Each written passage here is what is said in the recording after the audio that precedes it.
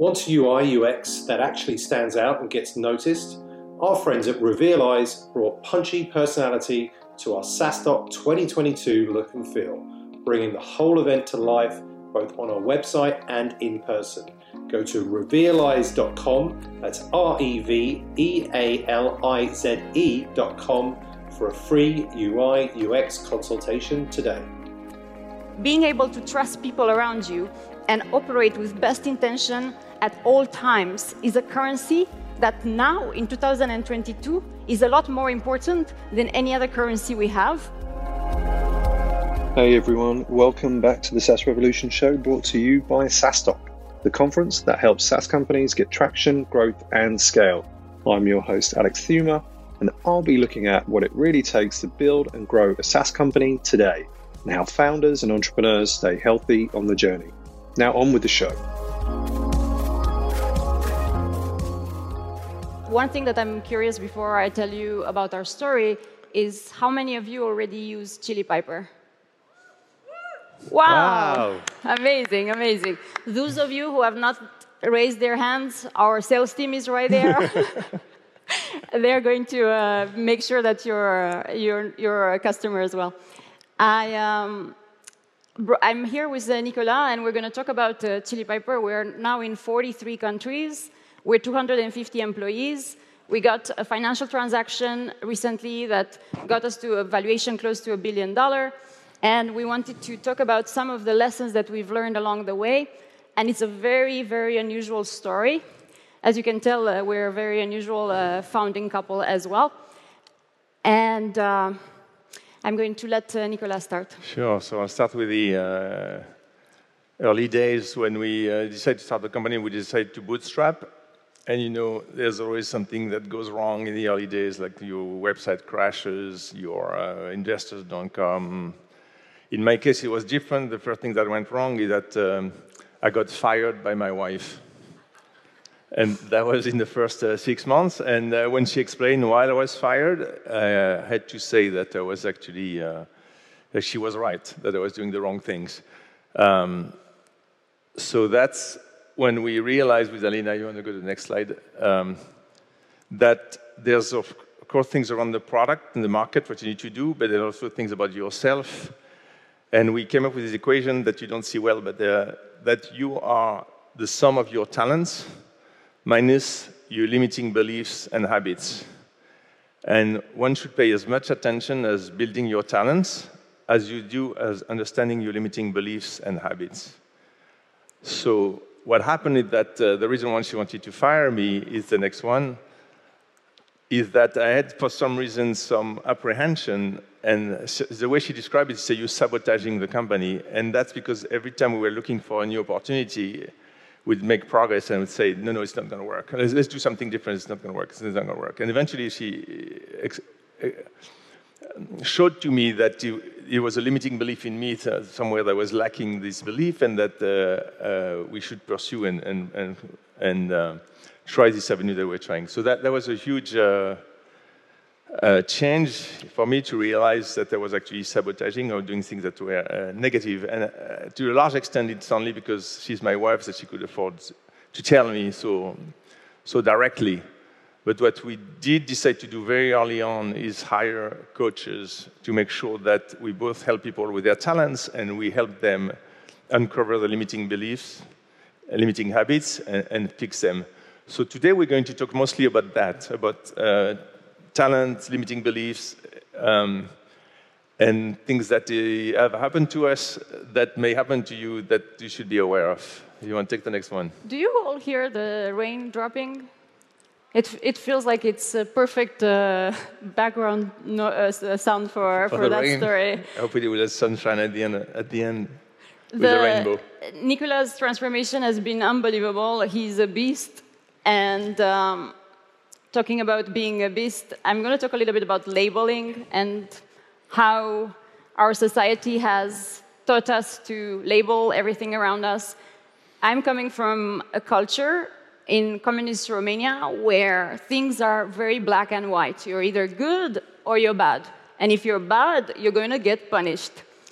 I was suffering from that in school because I had to work a lot harder than my peers to make sure that I can afford my books and I can afford my food in front of me. I started working around when I was 9 years old. And I would spend a lot of time working or either studying to make sure that I survive. As a result, I would not go to parties, I would not go to sports events, I would not go out to socialize with other people, and I was being labeled as a nerd, as if there was something wrong with me. And that label kind of stuck with me to the point where I was thinking, oh, I'm not going to do that because I'm a nerd, and nerds don't do that. It was very hard for me to let go of that type of labeling of myself and being so harsh on myself. But not only that, just finding labels for other people, because as soon as you find one, it sticks with them, and then they don't act in their best interest. I've learned to view the world a bit differently. I view the world in what do I need in that moment in time, what do people around me need, and see how I can make the world a lot better for myself and a lot better for those around me. Okay, the next one is for probably a subset of the audience. Is anybody here diagnosed with ADHD? Raise your hands.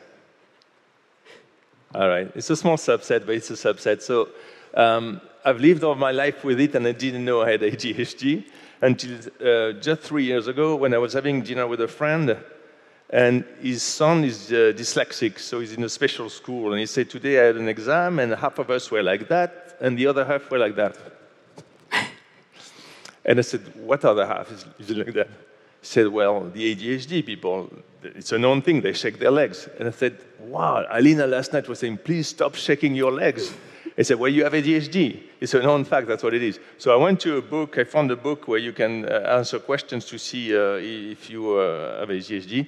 60 questions, I nailed them all. I was a top guy, 60 out of 60. And then I realized that all my life I'd been labeled lazy or all sorts of names because people don't understand that you come back, you've done the work. But for those who have ADHD, you know very well that you mean to do the work. It's just something in you preventing you. So the great thing that happened is that I started, because I was aware of it, I started taking actions. So for example, I found that fasting during the day, so not eating until afternoon, helps me focus. I take a cold shower every morning. It sounds crazy. Soon we're going to Morocco. I'll have a chance to get a freezing shower. That made me realize that we have to think of ourselves when we're doing the work as brain athletes, and you have to make sure that you optimize your brain. In my case, it's about managing my ADHD, and I'm sure in other cases you have other things that maybe your focus is good in the morning, not in the afternoon, and so on. So that was a big change in our productivity. This one was a tough one for me. I grew up terrorized of fear.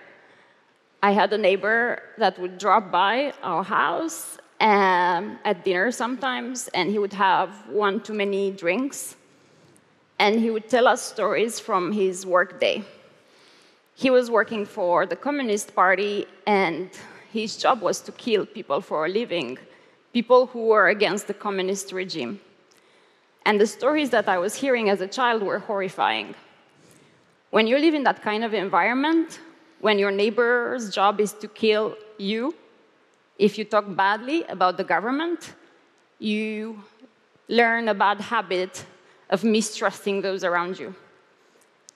When you start in that level of emotional distrust, imagine me in 2016 starting a remote-only company where you're highly dependent on those around you to succeed.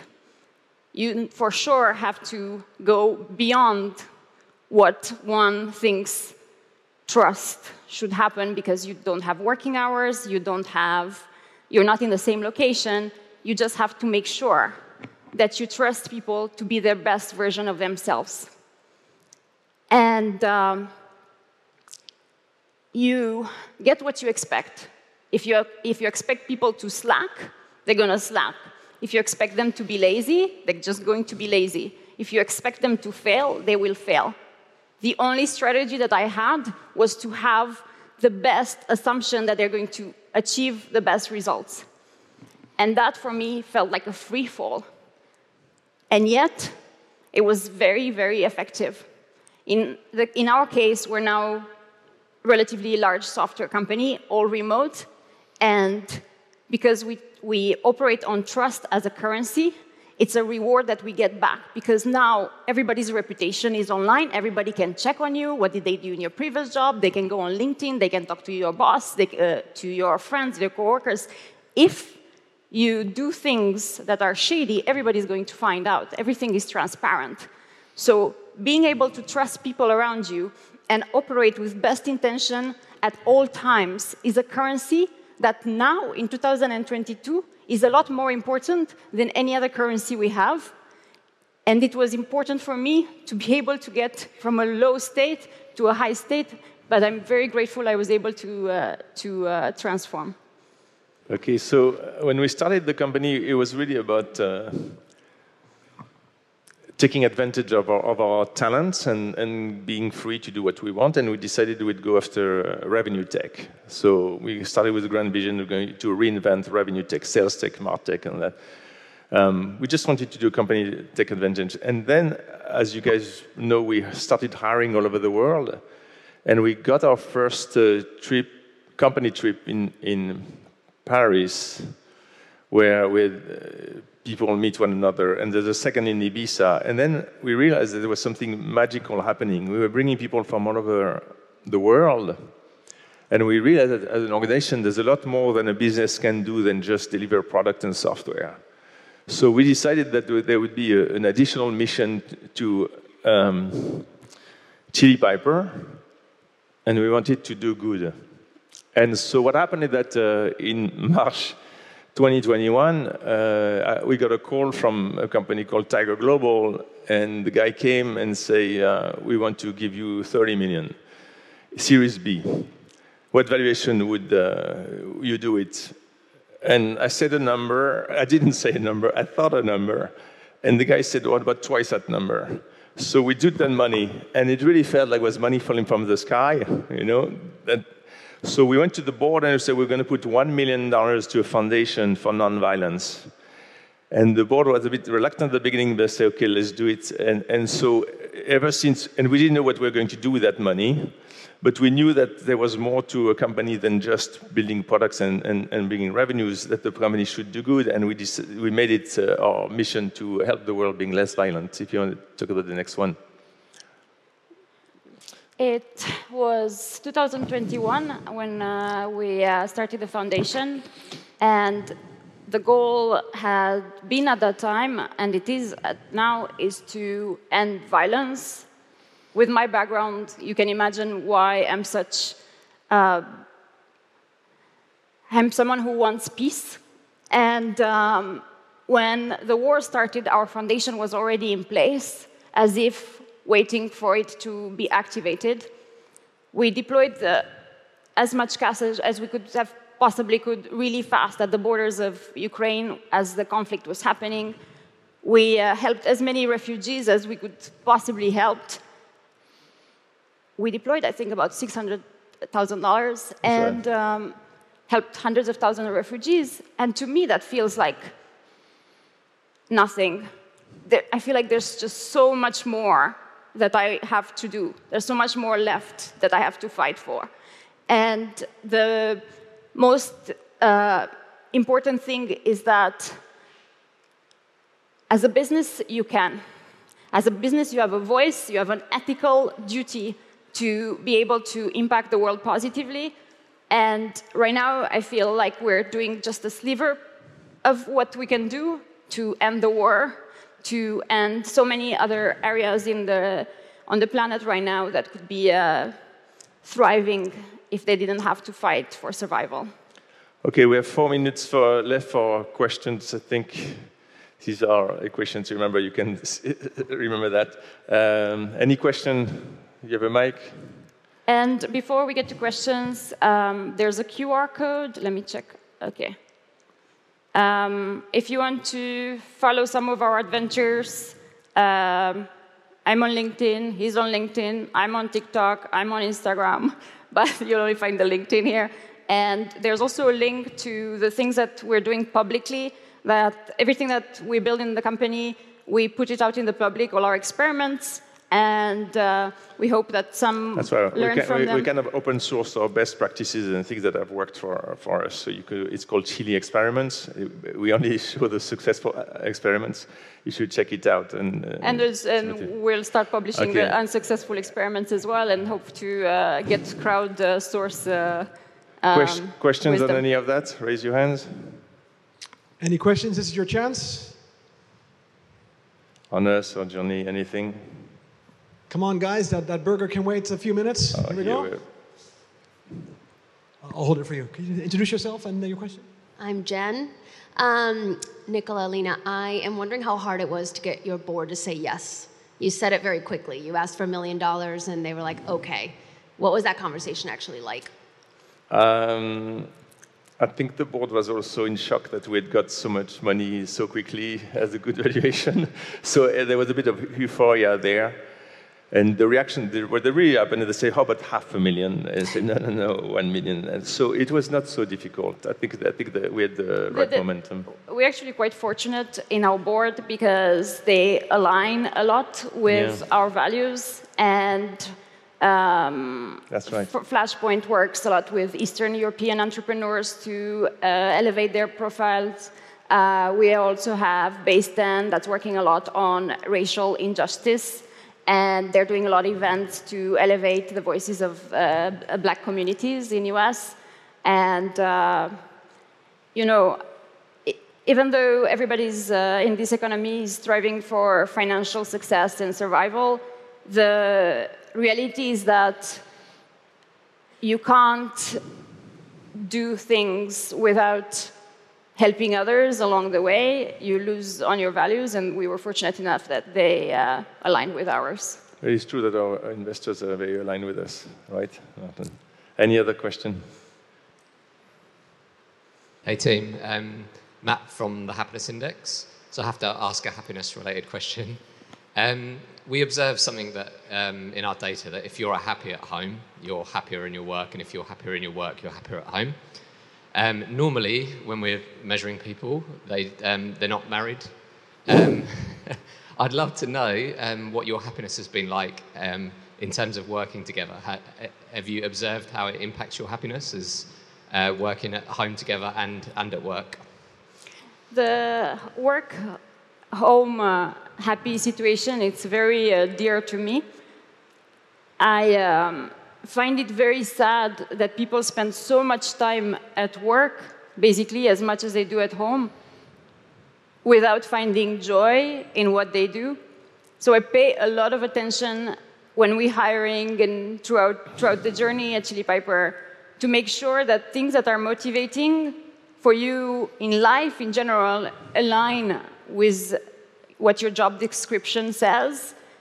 Because when there's tension and you're in the wrong position or you're in the wrong company working on things that you don't enjoy, it's just very sad. Our life is very short. We should make sure that we spend it, even at work, on things that help us be the best version of ourselves. And to me, Chili Piper has been an unbelievable journey in that regard, because I find a lot of joy in being able to affect others, and having Nicola by my side to prompt me when I might not be in service of that mission has been critical. And I don't think that I would have been able to have somebody by my side to point out my limiting beliefs if they weren't family. Yeah, same here. You see, I mentioned that these things that happened to me that I discovered about myself. I think it couldn't have happened. It would have been harder if it hadn't been from working with my wife. And we were curious. We always debate a million things, trying to understand how things are a certain way. Like we drive on the side of the road, we wonder why houses are being built the way they're being built. And so it's great that we also share that at work and how things are. Any other question? There's room for one more question, Nicola? Say it again. I think there's room for one more question. Room for one more question, yeah. Hey, it's Stefan from Veza, your friends. So, quick question. So, it sounds like Chili Piper is becoming a people company. With a company of your size, and it's a people company, and it's obviously rapidly growing. How do you keep a large remote team accountable for their OKRs, objectives, and all that fun stuff? I find that people are intrinsically motivated not by cash, not by bonuses, not by OKRs. People are intrinsically motivated to grow. You know, our entire journey is about growth. We all want to be a better version of ourselves.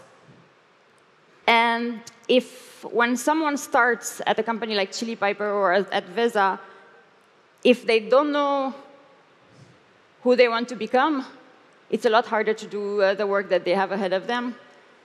So we have a lot of structure to unearth that, to find, okay, what drives you, what motivates you, what you want to do when you grow up.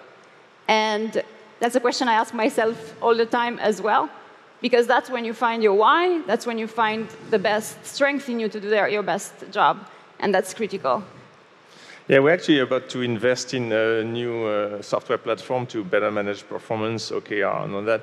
But it's really, as Alina said, it's just to make sure that things are data-driven.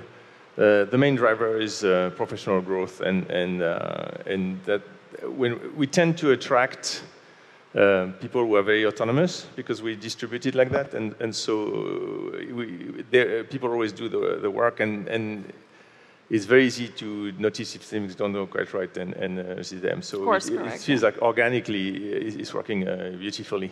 Of course, we also have our annual trip that's there to motivate people. I've got to mention it because it's 2 weeks away from here. So last year we went to Tulum.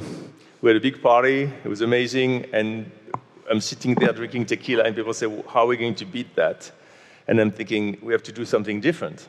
We can't just party more, because we've done Ibiza the year before, and I don't know, maybe on the moon you can party better, but I look at Croatia, but that didn't seem to be Tulum. So we say we're going to do something different. So we're going to go to the desert of Morocco. And it's fucking amazing because we have chartered two Boeings from Royal Air Maroc to fly all our employees into the Ouarzazate and the 72 SUVs to get to the desert of Morocco. At the time, we didn't know what the hell we were going to do in the desert. But it's okay, we have Alastair to do the DJing. But we decided that we're going to make it a retreat on nonviolent culture. So doing reflections on the world of nonviolence. We're going to publish these things. It's an experiment. We'll think.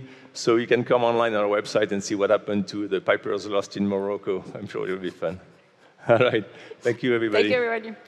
Great, thank you. Yeah, Nicola and Alina, I would still like to thank you guys because for me, my personal goal, my mission as a presenter is actually to help deliver heartfelt experiences. And how do you do that? By opening up and showing your vulnerable side. And this is actually the first time, at least that I witness, has been done at SaaStock. So thank you for opening up so much. And I think that really helps making the world a better place. So awesome company.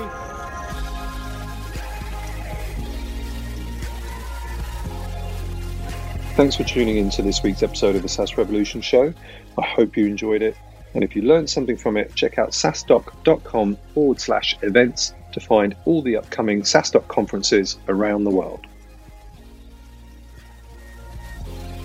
Want exclusive SaaS content and actionable insights to grow your SaaS? Join our community of over 36,000 SaaS founders at saastock.com.